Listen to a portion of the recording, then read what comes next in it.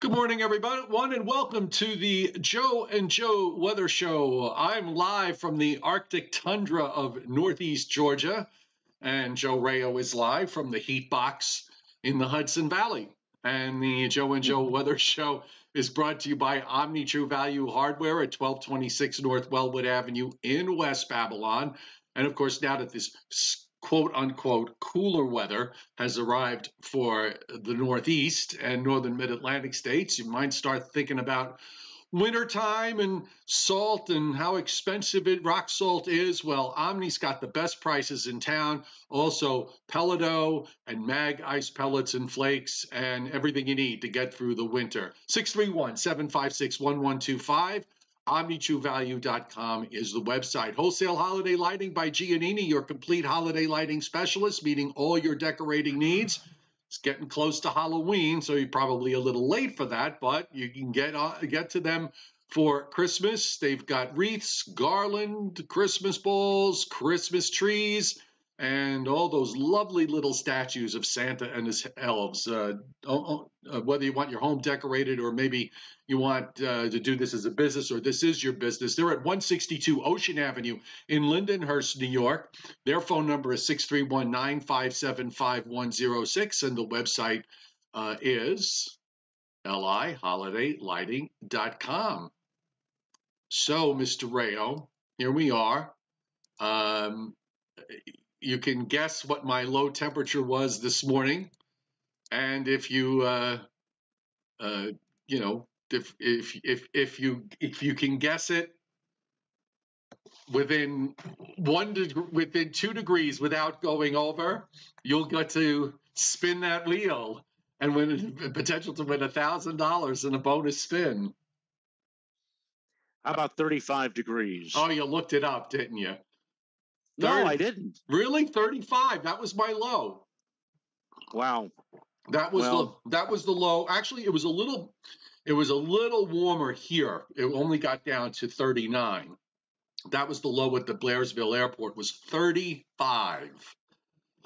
35 this morning. And in fact, the only place in the United States that has any kind of frost advisory up is on the North Carolina side of me. As you head up into the southern Appalachians, they have a frost advisory up for tonight for a handful of counties. Meanwhile, did you get below? For all of you out there who voted and said that I would get to freezing before Joe, or that I would see the first frost advisory before Joe, how do all of you feel now? Yes, exactly. And your low this morning after the cold front passed? I didn't even check. I can tell you that we had a copious amount of rain, something on the order of about almost 3/4 of an inch. Oh, nice. And I didn't see most of this because I was visiting my mother in the Bronx. And did you hear that? What's that? It was 48. 48. I beat you by 13 degrees. Yes. See, I got my hot cup of coffee. It's keying out a little bit. Let me see if I can you see it there? There's my mug. It keeps keying out. So I've got my hot cup of coffee, and I had actually had to turn the heat on because the house temperature dropped down to 60. So I turned on my heat to 62, which is where I keep it during the winter months, and I got my my hoodie. Whoops. I got my hoodie on to keep me warm, and JJ's lying down on the New York Giants blanket because that's about all it's good for. Well, maybe they should be the ones that take a bye. Well, the Jets too. The Jets are pretty much in the same boat. They've got the bye week this week. But I was not here when all this happened. As I said, I was down in the Bronx visiting my mom and my sister, and Renata had her trusty iPhone, and she was watching the radar. We couldn't watch the radar, down where we were in the Bronx. Back in the day, I could turn on channel 61 and watch News 12 traffic and weather and be assured that I'd see a radar at least every 2 minutes, but they were showing some nonsense that had nothing to do with weather, so we had to rely on the iPhone. What were they selling? I don't know. That's the thing. I mean, between midnight and 6 in the morning, for example, nonstop, it's infomercials. And either they were showing something that had nothing to do with the weather or traffic. A news report, they call it News 12 Plus now. So you're getting additional information that you normally would have seen on News 12 now on Channel 61. Additional information that you didn't ask for and you don't need. Exactly. And the one thing I wanted was to look at a radar, so we had to rely on the iPhone, and it showed a very sharp, albeit narrow, but a very sharp and significant. Actually, there were two lines that moved on through my house last night. The first line was the one that obviously did a number on Renata's spike plants. These look like palm trees, but they're in big, gigantic buckets, and they're out front, and they're standing right along the driveway. Every single one of them was knocked down. The garbage pail knocked down. And I mean, it must have been quite a wind that came on through with that line of showers and storms last evening. But again, I saw none of it when we got back last night. All we saw was a wet driveway. And but it's cool out there this morning, Joe. But as we talked about when we last were together last week, there's going to be a lot of instability out there today, yes. And so it will probably poor Sal Blandino. He is just. I can't even mention. It's gotten to where I can't even mention a cloud or a shower without him losing it. But right. He settled down a little bit, though. I will say that he's better than what he was. Well, we might see a shower, I think, or maybe a sprinkle before the day is over with. It's bright and sunny now, but it'll probably cloud over quickly after the noon hour, and that instability translating into perhaps a shower or sprinkle in a few spots before the end of the afternoon. Then under the cover of darkness tonight, it clears, and then we have some beautiful weather to look at, beautiful fall weather to look at for Monday, Tuesday, Wednesday, and probably even for much of Thursday as well. And then an even stronger, looks like to me, Joe, a stronger push of chillier air moving our way for the end of the week into next weekend. Yeah, no, I totally am in line on that. I mean, it's been the cold front that went through yesterday up and down the East Coast. That has to be the first front to go through in about 2 weeks. We've been sort of stuck in this sort of blocky ridge position here in the eastern United States, but that's changed now because everything is starting to move across from west to east. We're getting a little bit of Canada influence, but you might some of you may ask the question, well, how come we've got a pattern that should bring down cold air? Well, how come it's not really doing that? I mean, we've got temperatures now that have although it's below normal here, no question. But I mean, it's brought things certainly back to at least near normal, maybe a shade below when you do all the averages out over the next day or two. But why isn't it any colder than that? And the reason is that for the last several weeks, there's been no cross-polar flow at all in Canada. It's all the air in Canada has actually been coming out of the southwest from the Pacific, running up to the northeast. So there's been no mechanism up there to manufacture some colder air, and it's going to take a while in this blocky pattern. I mean, I think eventually you're going to start to see some of those, colder air masses, like you pointed out, maybe behind the front next late this week. That looks to be colder, but it's been above normal temperature-wise in most of Canada. So until that corrects itself, we will have to just sit back and wait for let's call it genuine cold to come down. It will eventually, but right. just not right now. Yes. And are you still? I saw something I have not seen in a very long time. We'll get to it, I'm sure, before this session is over. That at NHC they have posted nothing, nada for the next 48 hours on their on the map. In fact, I think not only just for the Atlantic Basin, but for the Pacific and Central Pacific, quiet. Everything is quiet. Maybe the tropical story is over with. Well, then again, maybe not. I don't know. As I've said it a few times, and I guess it's worth saying it again. There is a weak correlation uh, between when hurricane seasons on the Atlantic side shut down early. There's a weak correlation with that and with the uh, upcoming winter season. Again, it's a weak correlation, but there is one there that would suggest that the East would be colder than average. The East is a big place. Okay. We're talking every place east of the Mississippi. So it doesn't work exactly for every single spot, but again, a weak correlation from that standpoint. Also, a couple of things to note is the fact that the Central Pacific has not, now when we talk about hurricanes in the Central Pacific, we're talking about hurricanes that develop in the Central Pacific region, which is basically west of 140 degrees west to the international date line. There's not been a tropical cyclone or a tropical storm, a tropical cyclone of any kind, be it a storm, a depression, or a hurricane, to form in that region this season. And that actually is not unusual. They have, especially when you're in a La Nina pattern that's colder than normal water temperatures on the Pacific side from around the equator. So it kind of makes sense that you wouldn't see tropical cyclones form in the Eastern Pacific. And in fact, I think if you go back, I don't remember the exact stretch of years. I want to say from 2012, 13, right on to through 2014, 15, somewhere in that stretch in there.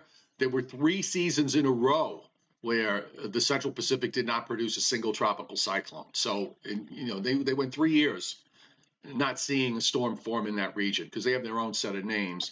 The other interesting thing I've been reading about, by the way, I just thought I'd bring it up because it's part of the climate change conversation, and I don't really want to go into it other than to mention the fact that I've seen a couple of stories about this, and I don't know. I follow Dr. Amy Butler, who I believe works out of Colorado State University. I'm not 100% sure on that part of it, but she's very big on, she's kind of the female version of Dr. Judah Cohen, and she puts a lot of stuff that is very highly technical, and admittedly, most of it I don't quite understand. But she posted up an interesting link to an interesting article about the fact that over the last 20 years, I mean, we talk about the lack of sea ice on the lack of sea ice in the Arctic, okay? But what that doesn't get talked about often is the sea ice situation in Antarctica, which has been expanding for the last 20 years. And in fact, I did see something in the last week or so talking about the fact that the temperatures this past winter in it, because now they're going into their spring, they are in their spring, but the winter temperatures in Antarctica this year were some of the coldest on record. So it's kind of interesting that you've got this, the Arctic's doing one thing, the North Pole's doing one thing, the South Pole is doing something else. So I don't know if that, and I'm not bringing this up from the standpoint because all the folks that are on one side of the debate or the other are going to point to that. No, yeah, well, they're going to point to it and say, you see, I told you so, I told you so, I told you so. I'm bringing this up because, and she even said she doesn't quite understand it. They don't know why this is happening. The initial blame was, well, it's because of the hole in the ozone that was in the southern hemisphere. Well, that hole is gone. It's closed up. So they can't. So that's not the reason. So it's just kind of interesting that you've got the two opposite things have been happening over the last 15 or 20 years. The warmer North Pole and the colder South Pole. You know what I think, Joe? I think you or I should go to Antarctica or go to the South Pole and investigate ourselves, and then come back and tell everybody what one of us have seen. So I guess we'll have to work on that over the next. Yeah, you know what? I think it's a good idea that you should go to to Antarctica to investigate. I totally agree with that. But if you decide to go on this experimental journey that you want to go on, may I suggest that you line up interviews with the Adelie penguins, the emperor penguins, the leopard seal. The leopard seal would make a very good interview. And if you run into an occasional, right, and if you run into the occasional orca, okay, you might think about, getting them on the show.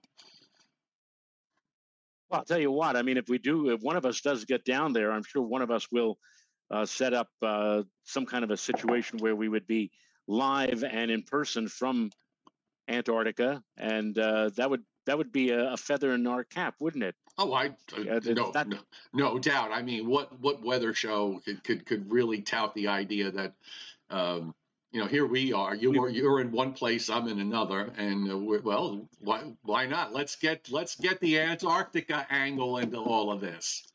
We'll work on it. Okay. All right. Let me just got a couple of little buttons to click here as we go. Oh God, I closed something that I wanted to close, and then I just accidentally just opened it again. So just give me a moment here. I'll bring up the. I'm going to bring up the U.S. coast to coast watches and warnings map, and I'm bringing it up if only to showcase the fact that there ain't nothing going on. I mean, you've got. I mentioned earlier, look in western North Carolina, right along the Tennessee state line. Now that's right up the spine of the Appalachians there, going from Murphy, North Carolina, which is where, if you cross the border to the other side here, 20 miles from here where I am, you're in North Carolina. So there's a handful of counties in western North Carolina under a frost advisory. I think, let me see, yes, these are 4 counties in northeastern California that have a winter weather advisory and a few wind advisories, and one county even has a high wind warning, and that's about it. Nothing in Alaska either. Alaska's nice and quiet. Hawaii is quiet. This has been a snooze fest of a month when you think about it. Well, yeah, and that having been said, aside from, again, maybe interestingly, when we were in this type of a weather pattern, I always find that we get like a long stretch, a protracted spell of 3, 4, 5 days of dry weather, and then when we finally do see precip, it's like as if the precipitation is trying to make up for all the days where we weren't seeing much of anything. Case in point, yesterday, Joe, and we had dry weather for several days here, but when we did finally open the door and see precip come, it came with a wallop, short-term wallop, but I mean, I could attest to that. And again, it looks like the next go-around, the next chance for seeing any kind of wet weather around here won't come our way until Friday. And incidentally, if you recall, the forecast for yesterday, originally, the folks over at the Storm Prediction Center said predictability too low. No, they said potential too low. Potential too low. Okay, potential too low. But then they put us in an area of marginal severe, and then they changed that to slight chance of severe on Friday and carried it over into Saturday. And I can attest to the fact from looking at my property that it was every bit probably at least marginal, if not perhaps briefly severe in and around my area. So it just goes to show you that this far out, you may be able to say showers for, let's say, next Friday. Whether or not you can say thunderstorms, still a question mark. And even as you get closer in, still the question is, will they be severe? And probably you won't know until maybe the day before. But that's our next chance, I think, is next Friday for getting wet around here. Yeah, Until then, it looks like high and dry. Yeah, and to be fair, sometimes you can look at something 3 or 4 days before and say, you know what, this looks like it has severe weather potential. Sometimes you have to wait till you get there because you have to actually see just how unstable the atmosphere is going to be. I mean, especially the lower part of the atmosphere. So that, I think, kind of explains what happened on yesterday from the forecast standpoint, because you could have looked ahead at Thursday and say, okay, there'll be some showers, maybe there'll be a few thunderstorms in the mix.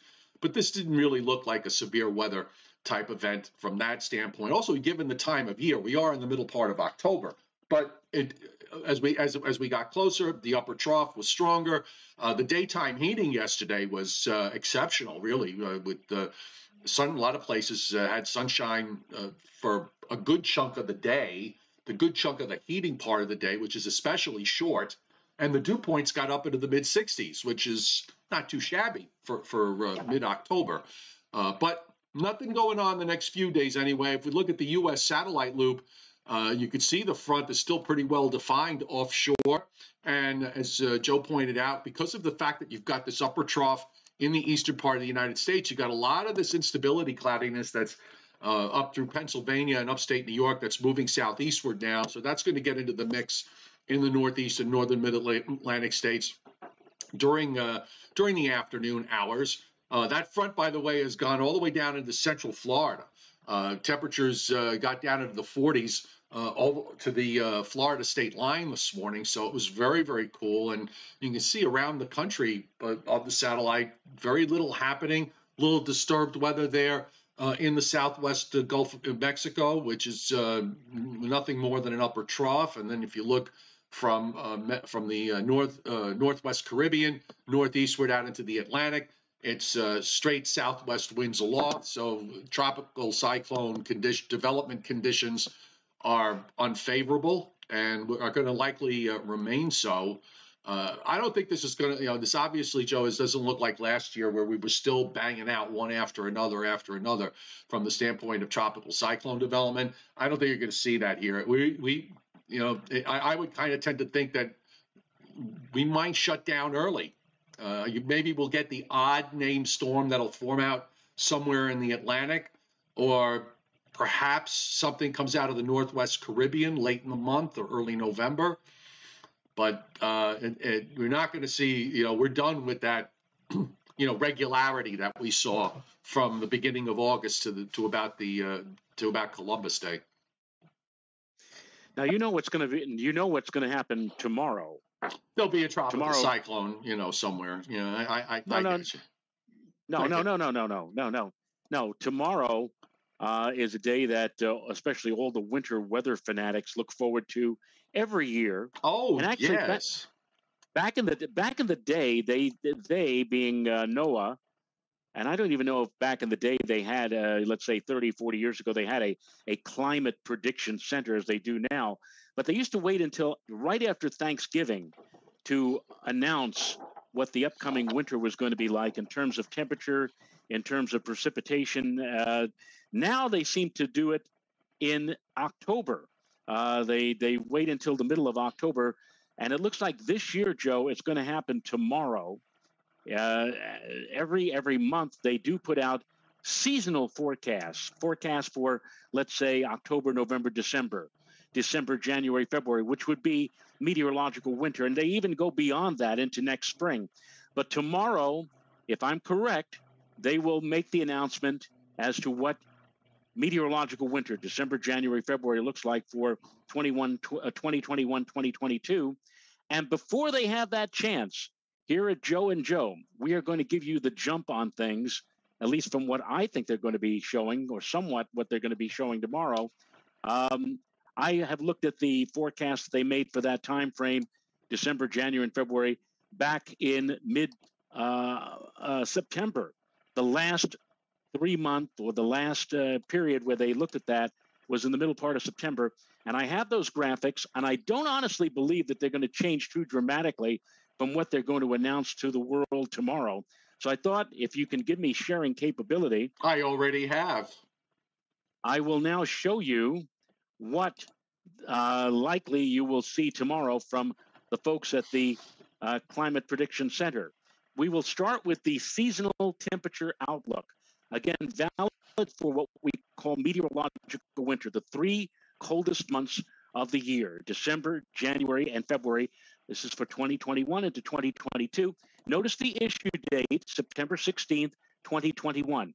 They did not issue this on October 16th. October 16th was yesterday, a Saturday. Everybody was off. It was a day off for the folks, I guess, at the government. So and they didn't do it today. So in all likelihood, in order to fill the gap, they will be issuing their seasonal temperature outlook for December, January, February 2021, 2022, the new outlook tomorrow, October the 18th. And that, if everything falls into place, will be when they announce to everybody, here's our winter forecast. You could see, if you're a winter weather lover, this is not looking like good news, because based upon their last seasonal temperature outlook, above normal covers, I'd say at least 2/3 of the country. And we here in the East are seeing, well, let's see, this is what, 40 to 50. You know, I love the look of these maps, but I don't like you have to figure these things out here. I guess this is 40 to 50%, and I guess this is 50 to 60, and this is 60 Joe, to 70%. hang on 1 second. Here, hold on a second. Well above normal. Hang on. No, only because I want to just check something with, where are you? Oh, I can't do it. Okay. Hello. Go ahead. You're popping on the audio when we're on the Zoom when you're sharing the maps, which means that I've actually zeroed in on this issue. So that's a good thing. So I can maybe take a look at this later, but go ahead. Finish up. I'm going to mute myself for a moment just to make sure that that's not causing a problem. And go ahead, pick up on. Okay. All right. Well, as I said, you could see that in this moderately dark shade of orange, that is above normal, more above normal for central and southern Florida. Equal chances. What does that mean? That means there's a coin toss, 50-50 split, that it might be above or below normal over the northern plain states, over the western Great Lakes, into parts of the Pacific Northwest, although well north and west, western sections of Oregon, it's below normal, and in extreme western Washington.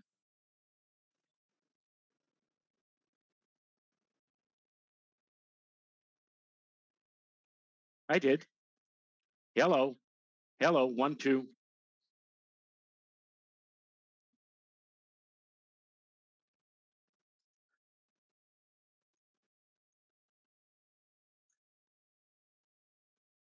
Oh, how about if I just shut up and I just bring up the map and everybody looks at it for about 10 seconds, or maybe you can make a comment. Okay. All right.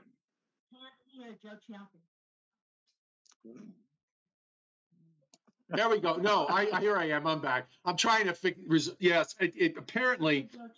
Yeah, I know. Tell Mrs. Macy's that it's all settled. He knows. He knows.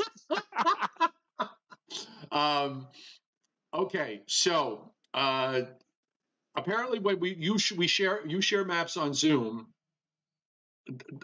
a big audio issue develops. So now that we've unshared it, the audio issue went away. So there's the map. So this is the seasonal temperature map, right? So, yeah, and you got above in Florida and above just about everywhere. This is December, January, February, 3-month average. So if 1 month is very much high, well above average, it's not inconceivable, but the 2 months that follow could be near average or even below average. This is when you average out 90 days. Okay, so a couple of good warm stretches could take you over the top and make this verify, and it might not necessarily reflect the kind of winter it is. Now you go ahead, you keep talking. I'm going to see if I can fix this. Okay, so now what I'm going to do, this is the seasonal precipitation outlook, and as you can see, there's for where we are here in the New York metropolitan area, we seem to be in the equal chances. So there's an equal chance of above normal or below normal. The above normal seems to be confined mostly in the eastern part of the country to the Great Lakes. Down in your vicinity, Joe, well, you're right on the edge between equal and a bit below normal. Below normal in South Florida and southern and northern Florida as well. It looks like Florida's going to have a winter, if they're right, that's going to be above normal temperature-wise, below normal precipitation-wise. That's a nice place maybe to spend a vacation this year. and over in the Southwest below normal. This is not good news because after all the wildfires and all of the terrible weather they had in the month of June, July, August, September, you would like to see, at least to replenish some of the water supply there, near or above normal precipitation. It looks like, according to the Climate Prediction Center, below normal across the southwestern states. And in the Northwest, Pacific Northwest, well, what else do you expect? It's going to be vegetation, Okay. probably rain along the Unshare. and above normal in the mountains. Unshare. Okay. Your audio was fine for just till the last 10 seconds of that. I don't know why it does that. That was really weird. Okay. Oh, well. My apologies. We tried to get as much of that in there without issues, but at least I know what the issue is now, so I can try to figure it out, that it's with Zoom, and we'll try to get that straightened in the long term. In the meantime, while you were doing that, I figured, why don't we look at the wonderful CFS model, which is probably one of the most volatile of model runs. I pulled up the monthly forecast. So let's see, and I'm going to tell you what I think NOAA's going to do. Okay, I can pretty much state that in a couple of sentences. NOAA will put out a forecast based on the developing week. They've proclaimed the other day that we do have a La Nina going on again. But it's a weak La Nina, but it is a La Nina. I think that they will put up a map that reflects a La Nina forecast, which would be consistent with the map that they had that you showed for the monthly forecast there. It'll be consistent with that, and then they'll throw in the caveat as far as the Northeast, that the blanket statement that they've been putting out for the past few years is that the North Atlantic Oscillation / Greenland block, that's something that is very volatile, and we can't forecast it. So that's the one that'll be the one fly in the ointment as far as it's concerned. I would be shocked if you got anything other than that. I would be shocked. All right. Well, again, I maintain that what we just looked at, both in terms of temperature probability and also in terms of precipitation probability for the cold period, December, January, February, is not going to differ all that much from what you just saw based upon their September outlook. And again, tomorrow, they should be issuing their October outlook. They'll also, with some fanfare, announce that this is their official winter forecast. And if that be the case, what it shows for us is a milder than normal winter. They'll ballyhoo that, especially here in New York. Oh, it looks like the winter, according to the people at NOAA, it's going to be a mild winter, and they're not sure if it's going to be a wet winter or a dry winter. You know, the same BS. Yeah, and I just find all this stuff in general. Not what you did. Not what you did or what you said, or I just find this obsession with that a lot of folks have, trying to figure out stuff 3 to 4 months ahead of time. It's just kind of a waste of time. They come when they come. I don't know if there's going to be a lack. Somebody, John Charles says, as a lack of nor'easters and inland rivers. Do we really know that? I mean, can we really look at last year? I mean, when you really look at last year as a whole, you had a 3-week period. You had a 3 to 4 week period from late November to just before Christmas, where we had a blocking pattern that set up, and we had cold weather, and we had one pretty decent snowfall out of it. Then we kind of went quiet, and of course we know we had thunderstorms and temperatures up at 70 on Christmas Eve. And down here they had a snowstorm with half a foot to a foot of snow on Christmas Eve. But then we wound up going through a period from late December through much of January where it was, really didn't do very much. And then we had another 3 to 4 week stretch there going into the month of February till about the till just past, say, the traditional Washington's birthday, where the pattern was very dynamic, and we had several snow events that ran through. So, I don't think until the forecast, for me, from a practical standpoint, until somebody can sit down today and say, this is how the winter is going to look like in the general area, and you pick whatever general area, and then give a forecast like I just did, explaining what actually happened last year. That at least is a little more practical. That at least, to me, says has a little more value to it. But nobody can do that now. Nobody can do that. So I don't know. I just don't. I don't get the obsession. I think it's a way of being, it's a good way to get very disappointed if you're a snow lover or a cold weather lover. Now, I'm looking at CFS on the CFS forecast, by the way, which, we just talked about the fact of how warm it's been in Canada. Well, guess what? This is for the month of November, showing above normal temperatures up in Canada and below average temperatures in the southeastern part of the United States, because I'm here. Then on December, you're looking at just about the whole country. The whole country's above normal. Western Central Canada are actually below normal. January, slightly above normal to maybe a little bit more than that from Texas to New England. February, the whole South is burning up. Now suddenly all of Canada is cold. And then March, all of Canada and the northern tier are near or below normal. Everybody else is above. And then naturally you get into April, and it's normal to slightly below normal, clear down to the Carolinas. So this is the CFS, and if you look at the CFS model in a couple of days, you're likely to see something completely different. 2 weeks ago, it was having it cold for November and December, and near average for January and February. Now it's backed off on that. So I don't know. I'm not impressed with this sort of stuff anymore. I think what you're going to see in the coming years ahead, and I think one of the Farmer's Almanac did that this year, is that rather than just try to broad brush everything and say, well, this part of the country is going to have below normal temperatures, and that part of the country is going to be wetter than normal, they actually tried to headline various times during the winter. I think they said January was going to be especially rough in terms of cold and snow, but then things were going to calm down during February.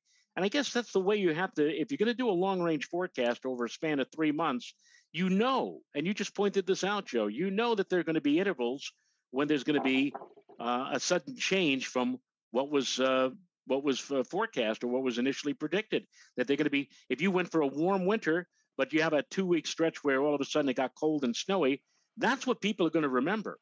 In fact, I can tell you that if the forecast is for milder temperatures, and it is mild will probably be mild for the Northeast, you get a couple of weeks where it's like below normal, very cold, or even have one good nor'easter to drop a lot of snow, you're going to still have a lot of people walking around saying, I thought they said this was going to be a mild winter. What the heck is this I'm looking at outside? Yeah, but if you take everything in the overview from 1 December to 28 February and average it all out, it may end up being above normal. You're going to have those quirky periods of, below normal and snow, and then you're going to have more often than not warm and dry. You know what I'm saying? And it's in a way, it's a no-win situation. Right. What they say or what they predict tomorrow, they may say one thing, but if you get that little quirk of a few weeks where it's not falling into what was predicted overall, you're going to get a lot of people walking around saying, well, they blew it again. Though people don't want to look at averages. They want to look at specifics. Right. Exactly. 2 comments on the chat board here that I just want to address. Keith James saying, and actually I think this fact makes a lot of sense. He says, why not embrace the warm weather so that your heating bills this winter won't be off the wall? And that is a very valid point, considering the state of the markets right now, the heating oil market, the oil market, and especially the natural gas market, where we've seen prices there double in the last couple of months, and that should be noted. that if what's not priced into the price of nat gas, which has gone from $3 per cubic, whatever it is, to almost $6 per cubic, whatever it is. What is not priced in that natural gas price, what's not priced in, is if we have a front end loaded winter and we start to see if we start to see a colder looking November and December, the price of nat gas will go higher, okay? Because a cold start to the winter is not priced in, okay? Natural gas won't rally if the back end of the winter is going to be cold, because by then everybody looks at it at that point and saying, well, in a couple of weeks it'll be almost over with anyway. But the front end loaded winter possibility will drive prices even higher. So you are absolutely correct on that observation. And the other one from John Charles saying, if you want a non-conservative, and I know you don't mean politically conservative, but a non-conservative forecast, just look at the long-range outlooks of the usual suspects. And that goes to what I have said many, many times, and I'll say it again. The long-range forecast from the usual suspects, the same every year. Every year, it's going to be a cold and snowy winter in the east, because the eastern part of the United States is probably the one that is most sensitive to heavy snowfalls and cold weather, and has the biggest impact. So what gets people to click on that story, those headlines, is forecasting a cold and snowy winter in the Northeast, in the East, particularly in the Northeast and Mid-Atlantic states. Because if you write something that says something else, no one's going to read it. So you're right. The usual suspects say the usual things every year. You know what? Broken clocks are right twice a day. And the fact remains that in terms of some of the, if you look at the frequency, and Joe, you'll agree with me on this, if you look at the frequency of really cold winters, they don't, even if you go back, there have been cold cycles and cold stretches where more often than not you get a string of years where temperatures are colder than normal. But for the most part, it's a haphazard type of event. You get a year here, a year there. Maybe you get 2 years in a row. Maybe you even string together 3 back to back. But to get it year after year after year just doesn't happen. That's just not how it works. So correct. Yeah. Yeah, correct. I agree with you. But as I said a few moments ago, maybe, and John Charles saying, the long range forecast from the usual suspects. Yeah, but maybe the usual suspects are beginning to change now in their projections for an upcoming winter, by, instead of just simply broad brushing and saying, oh, you're going to have dry weather, you're going to have much colder weather with lots of snow. Maybe in the coming years ahead, we'll start seeing more of a breakdown, more of a, all right, December, going to be a really bitter, frigid month, but it's going to get a lot milder by January, kind of breaking it down. And that's the only way you could do that, because as I said, nobody remembers the overview of things. The forecast averaged out over 90 days. Their minds change very quickly when all you have is just one singular case in point. The winter of 82-83 was an El Nino winter here in the northeastern United States. It was, in fact, when they looked at over everything, one of the warmest winters in 50 years, the winter of 82-83. But in that winter, for a couple of days, we had a blast of cold air come down across the Northeast, coinciding with a storm coming up from the south. What happened? Record-breaking snowfall over much of the Northeastern in the corridor from Washington to Boston. When the winter was over, and people were asked, what kind of a winter was it? Did they say it was a mild winter? Did they say it was unusually warm temperature? No, the only thing they remembered was that one big snowfall, which occurred over a span of just a few days. Oh, it was a terrible winter. Oh, all that snow. So the mind can be, the idea of what a winter is going to be like can be colored by just one singular major event, and not in the overview of things from early December to late February. And maybe that's how the forecast should be done now is not looking at the whole winter. You should try to zero in on various parts of the winter, like maybe the early part will be cold, the middle part will be dry, the latter part will be wet and mild. That's maybe the only way that's going to settle things. So I fully expect tomorrow they're going to talk about La Nina. They're going to talk about unseasonable warmth in the northeastern United States, a mild winter, and then they're going to talk about, well, we're not certain. You know, the coin toss. It could be mild. It could be wet. It could be dry. We're not sure about that. You know, it's the same BS that just mentioned by John Charles and you. It's going to be the same story tomorrow, and I guarantee you that by tomorrow night, all the local news channels, Channel 2, Channel 4, Channel 7, when they're talking to Lonnie Quinn and Lee Goldberg and all their weather experts, they're going to say, well, looks like from what we just heard, it's going to be a mild winter, right?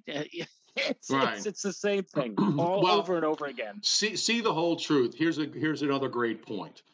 As a nation, the deep fear winter would be a trashed breadbasket and deeper winter potential, again, tearing up the crops. We can't do 2 years in a row without taking a big hit. And I think that's a valid point.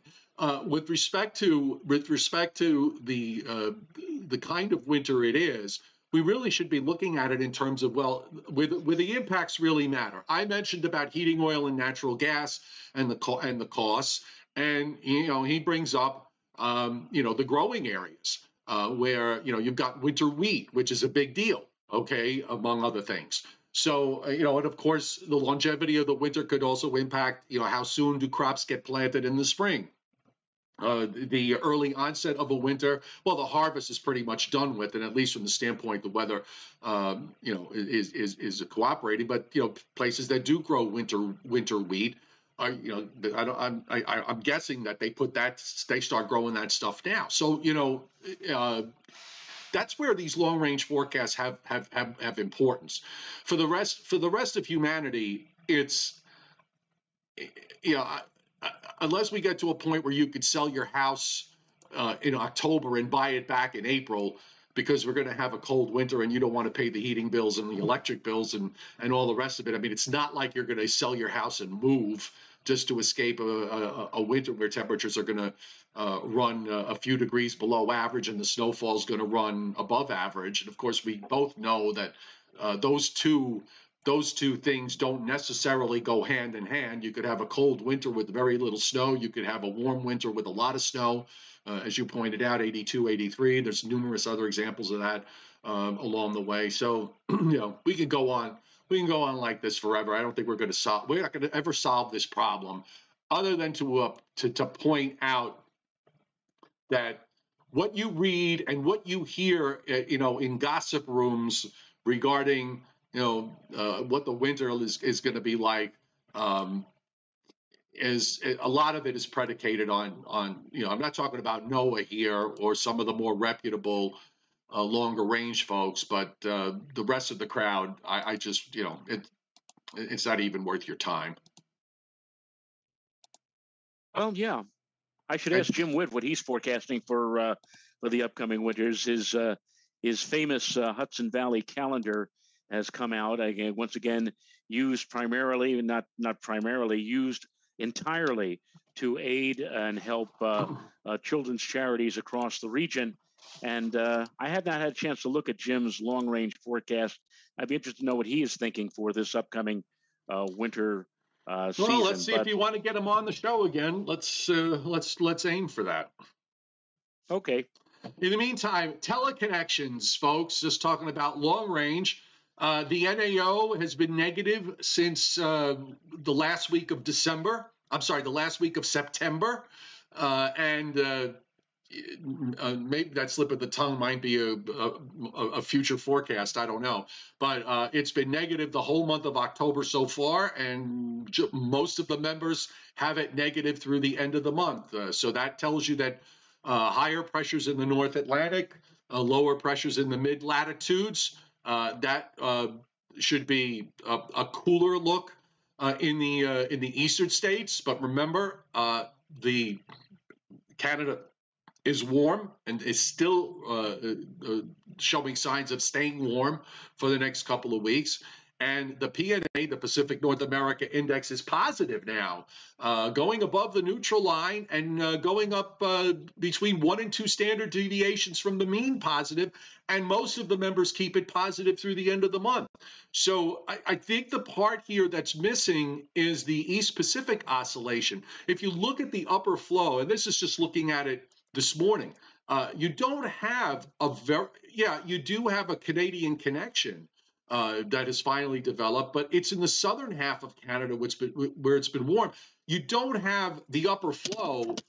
If we follow the flow, folks, just watch the trough and the ridges. So here's your jet stream, okay? So, you got this upper low that's up in southern James Bay this morning.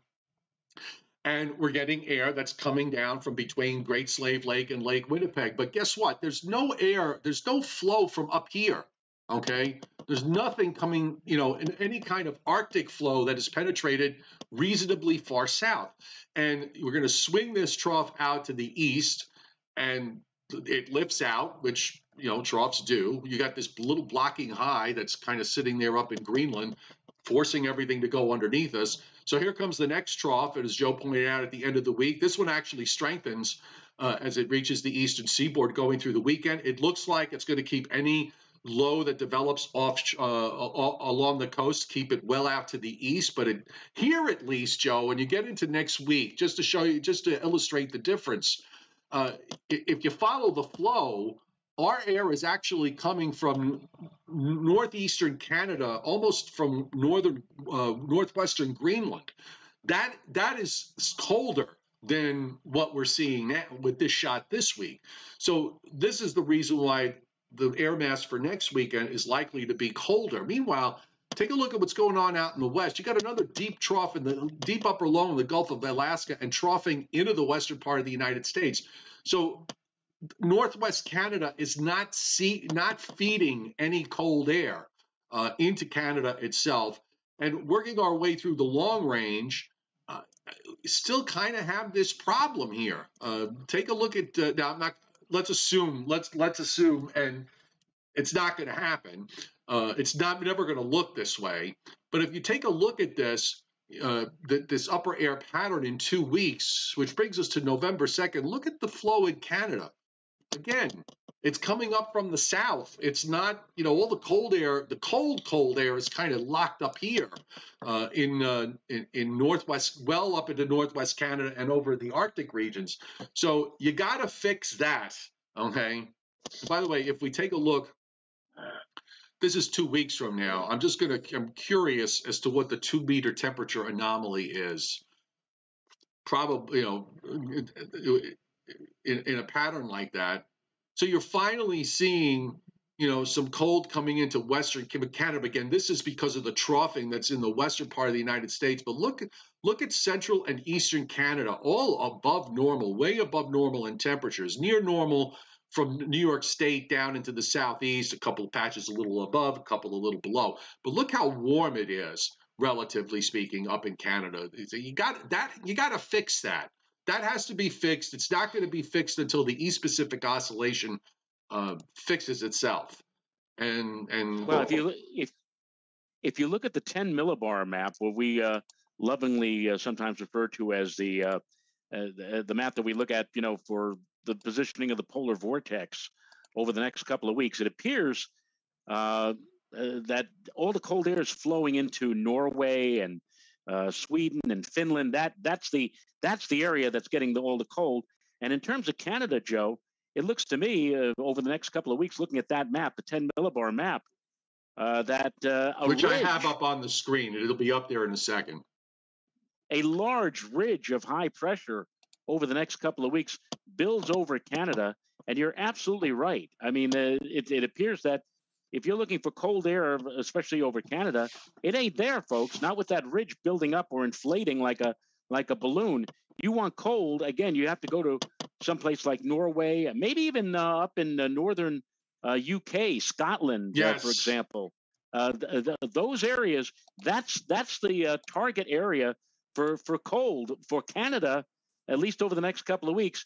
It ain't happening. I mean, there will be some occasional shots of cooler or chillier than normal air, but in the overview of things from now until early November, you want cold, it ain't happening here in the Western Hemisphere. You have to go to Siberia or maybe up into northern sections of Europe. That's where all the cold air is taking shape right now. And by the way, speaking of the nat gas price, it's more important to see the area that's actually going to have a real problem with this is Europe. They have a critical gas shortage, the natural gas shortage that has developed. And I pulled up the 10 millibar, but now I've actually gone to you struck my curiosity here with respect to the weather conditions in Europe, where I'm just going back to Saturday and now moving through this week.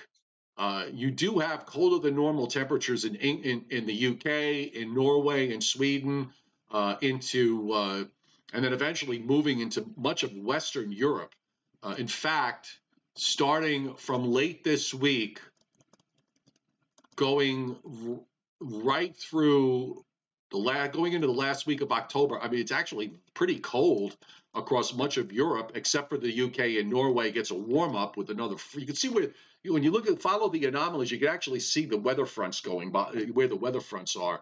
But late in the forecast period, because of that 10 millibar, I mean, it gets really cold in Norway, Western Germany, France, Spain. Even down into northern Africa, pushing a little bit below average. That's kind of interesting. It also leads me to want to look at, since we really haven't spent any time with regards to a Siberian snow cover, we are through the middle of the month. I have not seen anybody post. I'm sure someone has. I have not seen any posts regarding the snow cover growth, the rate of snow cover growth. So it'd be interesting to see here. Now, this takes us through November 2nd. I mean, you do have snow, 2-week snow totals. This is not snow cover. Actually, even into Northern Ireland and the northern half of northernmost England and into Scotland, showing some snowfall there, and a good chunk of Eastern Europe on the edge of snowfall. Let's take a look at the what it looks like over Asia, because this is going to be more relevant. And there you go. I mean, the northern. You get a lot of snow supposed to fall on the northern flank of the Siberian snow cover growth area, and also on the westernmost flank of all of this. So that'll be interesting to see if that winds up verifying. And might as well do it. Let me bring up. Bring up the snow cover at the moment, and I'm only going to be able to do this kind of on an from like an eyeball. By eyeballing it, I really would like to see a graphic that shows the rate of snow cover growth and in comparison to other years. But we can go to, let's see, maps. Okay, that's the National Ice Center. I don't want that. So let's go to snow cover.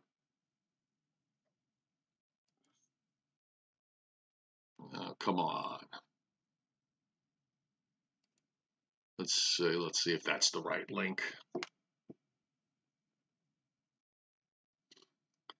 They changed the website, Joe, at the National Ice Center. So they put the snow maps there. Actually, it's kind of cool because they have in some ways it's a little easier. So I'll bring up a 30-day animation of Asia and Europe in terms of actual snow cover growth. So there you are. It's I would say, just going back from memory, this goes right through October 16th. To me, it looks like the snow cover growth in Siberia is subpar. But I would like to see it in terms of a chart. But that does look subpar to me. And if we take a look at North America, well, why don't we look at Alaska? Let's do a 30-day animation of Alaska. Let's see what happens if I hit enlarge. Okay, well, that's sort of bigger. And I don't know, Joe. To me, you look at that part of North America for where we are in the calendar. I would have expected to see much more snow cover than that. You know, Greenland is always white. Yeah. I don't know if that means. I don't mean if that know if that means anything, but yeah. And we touched about the fact that a few years ago, from mid-October on, it seemed like all of Canada or most of Canada was in white. That they had unusually high amount of snow cover for so early in the season. That is most definitely not happening now. And certainly, if the pattern that we just saw of ridge of high pressure builds over Canada in the coming days and weeks, that ain't going to be happening even on into early November. So right, it doesn't look all that good for snow right now. It also seems right to now. me, again, I'm just kind of eyeballing it, but the yellow is the ice growth. And I would like to say, I've got to take a look at the charts later today and maybe talk about this tomorrow if you know, when I get a little time. But it does seem to me that we're seeing, you know, faster ice growth on the Arctic side. Now that could be because of where the polar vortex is positioned, which is up close to Siberia. But that's kind of interesting that I think the North America the snow cover growth is relatively subpar from what I'm looking at. I would like to see somebody with a chart to you know, so that I'm not just, you know, just doing it from memory and from eyeballing it. And if you want to look at all of North America, and I'll bring up that animation, that 7-day animation, you'll see, I mean, there's nothing. This is going very little. You see the snow from last week that happened in the Rockies, and it's there, and in the last few frames, it actually starts to shrink up. But I mean, you got to go north of 60 degrees north to find any snow, and that might be telling if that doesn't change. If we're sitting here in 2 weeks and looking at more of the same in terms of snow cover growth over North America, you know, that's telling you that there's a problem. Absolutely, I agree with you 100%. I just wanted to mention something here on the chat board that Krishnapedia wanted to know that we should get Lee Goldberg on here, and Steve Lapointe Point came on and said ABC won't allow their employees on here. Steve, you're right and you're wrong. ABC, I don't know. ABC might allow Lee Goldberg to come on, but all of the channels, and I'm talking about channels 2, channels 4, 5, and 7. We here at Joe and Joe have approached all of those guys and said, "How would you like to appear on the Joe and Joe show?" We have a good following. It's we talk nothing more than meteorology, and it's not CBS, NBC, ABC. It is their corporate entities that are keeping those personalities from appearing on Joe and Joe. At ABC, it's Disney, believe it or not. You think of Disney as such a wonderful place? You think of Disney as being the most wonderful place in the world? Yeah, maybe, but as a corporate entity, they do not want their employees appearing anywhere else than right there on ABC. NBC Universal. And again, we'd love to have Janice Hoff on, but Universal would preclude that. CBS, Lonnie Quinn, precluded from appearing because of CBS Viacom. You can no longer look at these as, you know, just one entity, CBS, NBC, ABC. You now have to look at the corporate people who own those companies. Fox, that's why Nick Gregory, Nick has told me directly, I'd love to appear, but unfortunately Fox does not allow their people from appearing on programs other than their own. It's a sad situation, but that's the story. We'd love to have these people on. We'd love to chat with them about their careers. We wouldn't be, you know, controversial. We wouldn't ask them anything, you know, personal or something that would cause a problem otherwise. Oh, we won't? And I've been to oh, darn. I was waiting for you to say that. Oh, darn. I was waiting for you to say that. And I've been through this, and I know you've been through it. When I was at Cablevision on News 12, you know, oh, you're going to You're going to talk on ABC radio? Well, we have to find out what the questions are first before we allow you to go on there and talk to them. Or it's crazy. It's absolutely crazy. So that's why we are restricted from talking to any of these people. Will probably never appear. Of course, if they leave and they go somewhere else, or if they retire, yeah, that's another story. But right now, we simply cannot have these great people on our air because of that. And I'll make my point in a second. Leon Probitsky hitting super chat. Thank you, Leon. Most appreciated on this Sunday. Thank you very much. And the other thing is on that note, Joe, and I mean, I'm actually enjoying this conversation very much, if only because of the fact that we really don't have any weather to talk about going forward this week. It's going to be a nice week. So we went on a tangent. We somehow found our way to Siberian snow cover, and now we're talking about this, which is great. But we live in a culture where people, thanks to the internet, I've always believed in the law of unintended consequences. You create something that is good, and somehow it winds up being not so good in some instances. And we live in a culture where there's an entire industry, Joe, there is an entire industry whose job it is to go back and dig and find things that you might have said 30 years ago, 40 years ago, 50 years ago.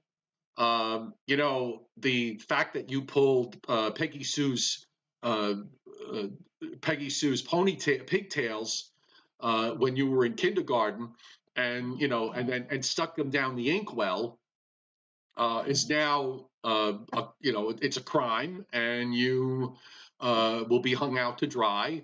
And I mean, you've got people whose whole careers are blown away because of stuff, stupid crap that happened, a million years ago.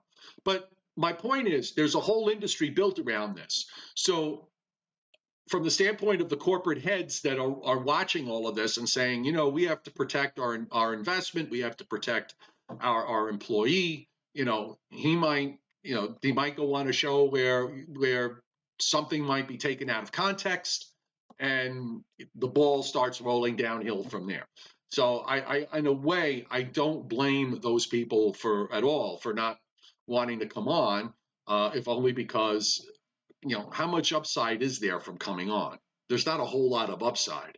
And if you say something, because you and I, when we have conversations and we talk about this, because we've got nothing to lose. I mean, it's not like we work for anybody anymore.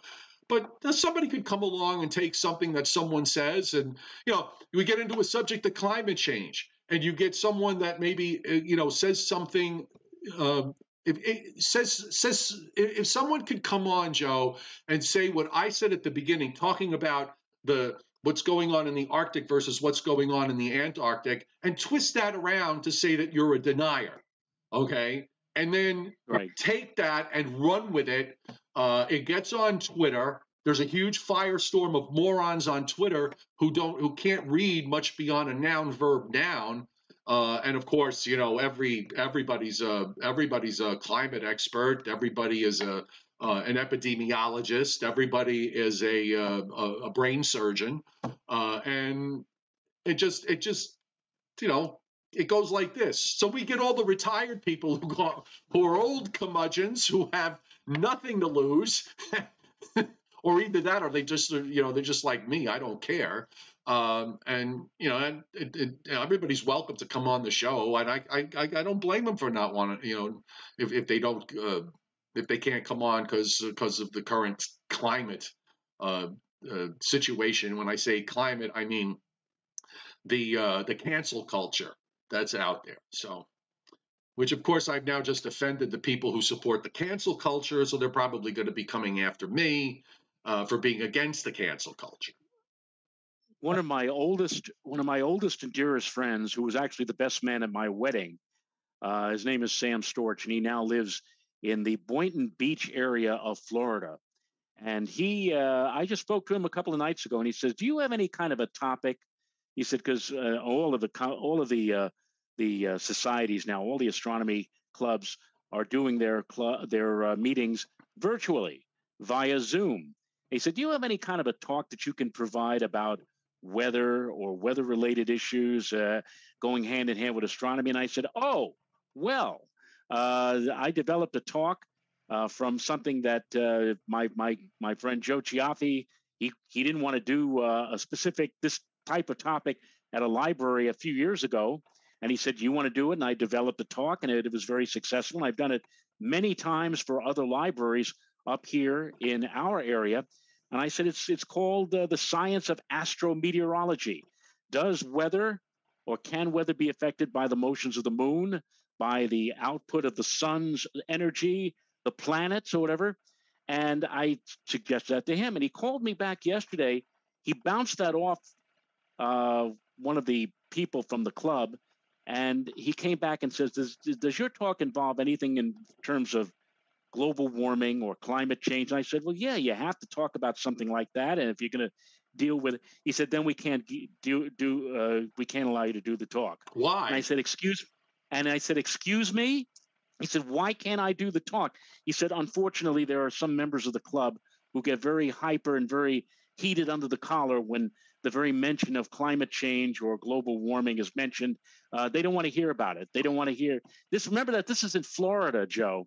This is down in Florida." Hyper in which direction? I'm curious. I mean, are they hyper if you're if Well, if I talk about the fact that, I hate to put it like this, but I hate to put it like this, but saying, are you for it or against it? I mean, because that's really what, that's a silly way to look at it, but people look at it that way.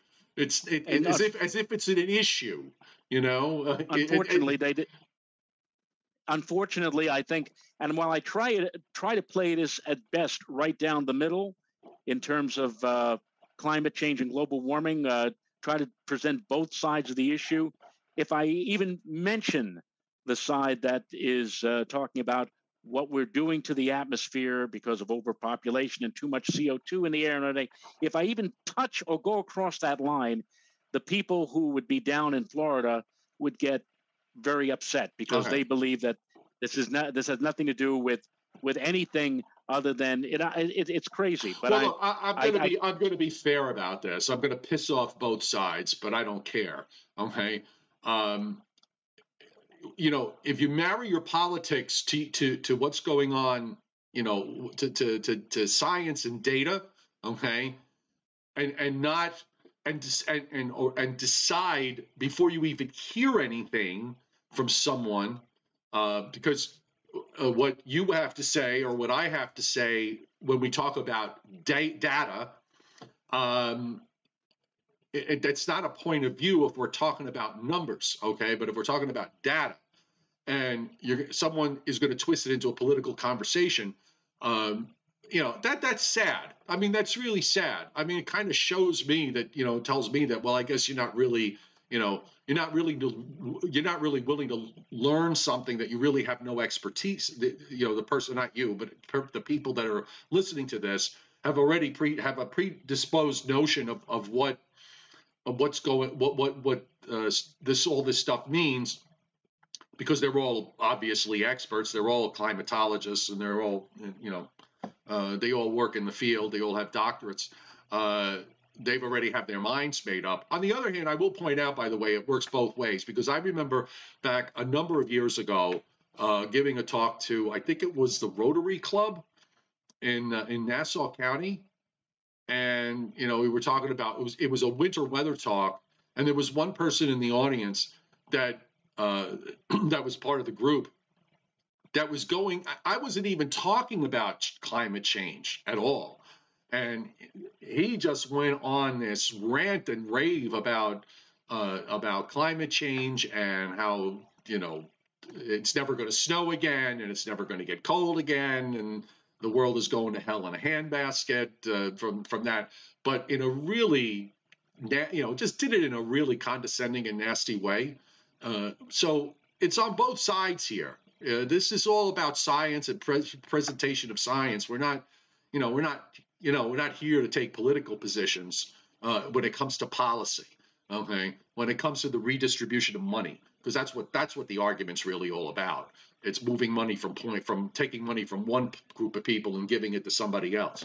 So I hear that sort of stuff, Joe. It just really pisses me off. It just does. Well, in the talk, I bring up Dr. John Eddy, who was with NASA back in the 1970s. He had heard about how there was a paucity, a lack of sunspots during the late 16 and early 1700s. Didn't believe it.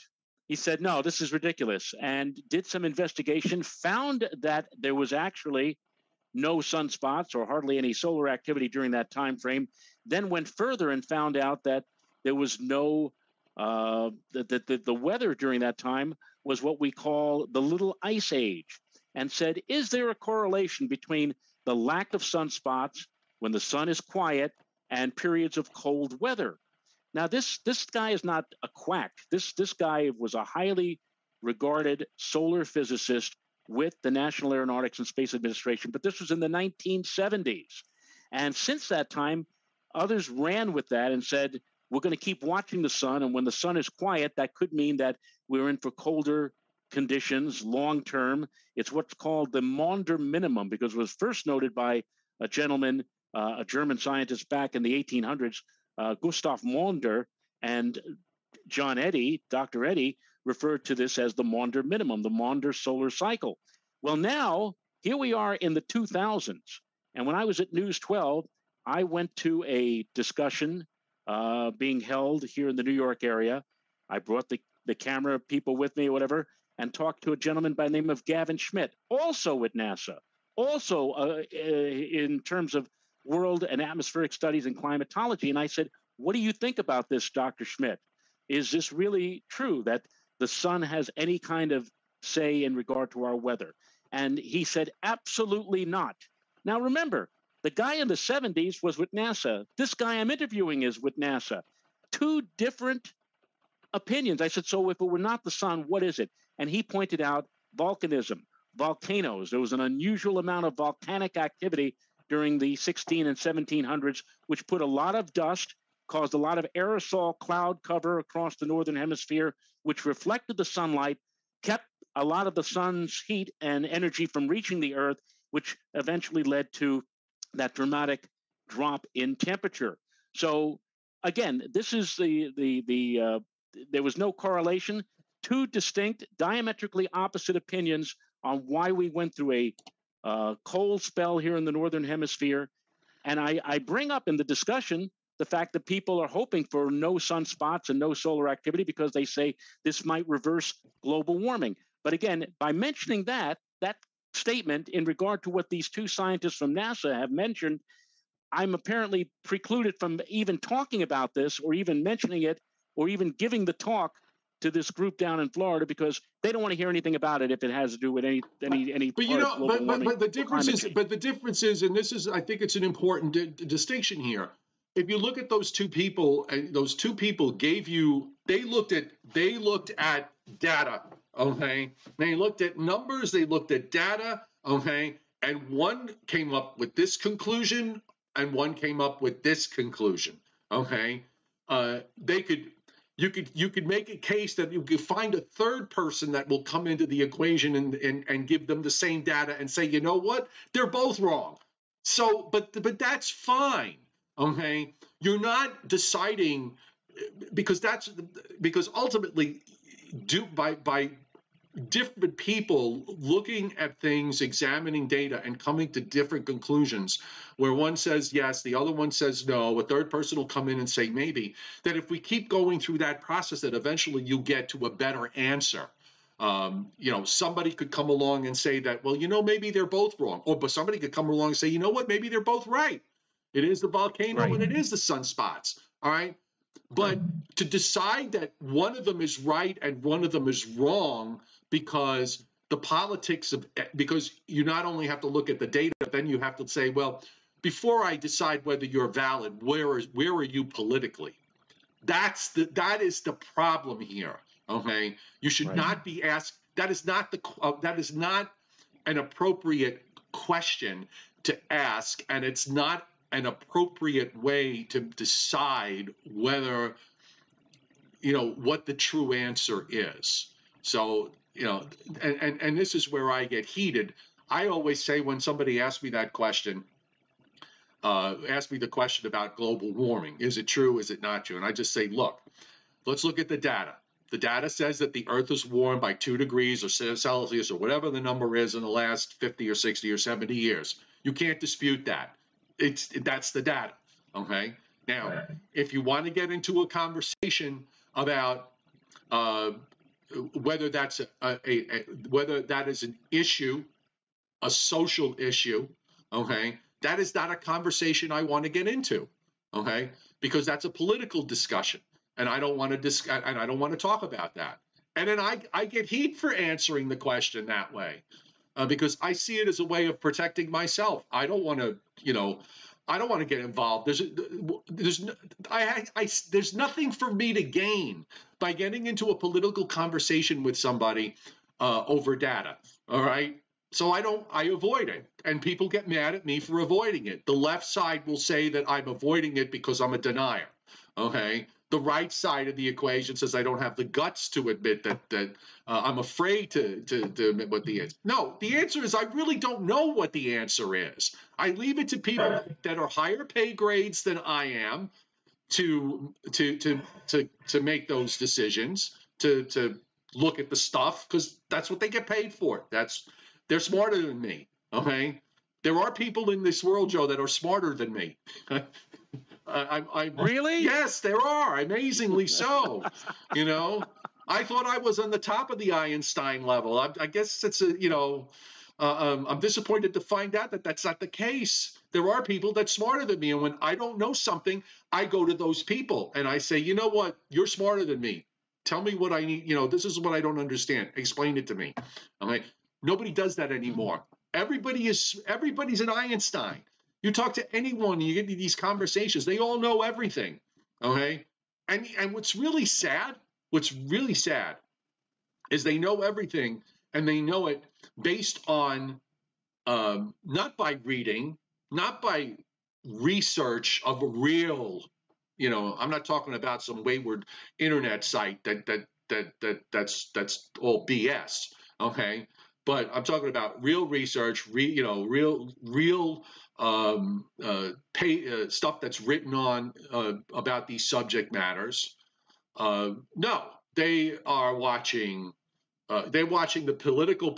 They're watching the bent, rage-driven newscasts of various channels, be it CNN, Fox, MSNBC. And by the way, we all have funny acronyms. Those acronyms with like CBS is the Can't Be Serious Network. NBC is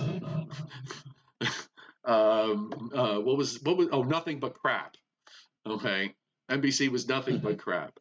ABC was Always Bad and Confusing, and on it goes. I mean, if you're making these decisions, if you're coming to these conclusions, basing them on these corporate entities that make money by driving rage, okay, because that's what they're doing. They're making money on you by driving rage.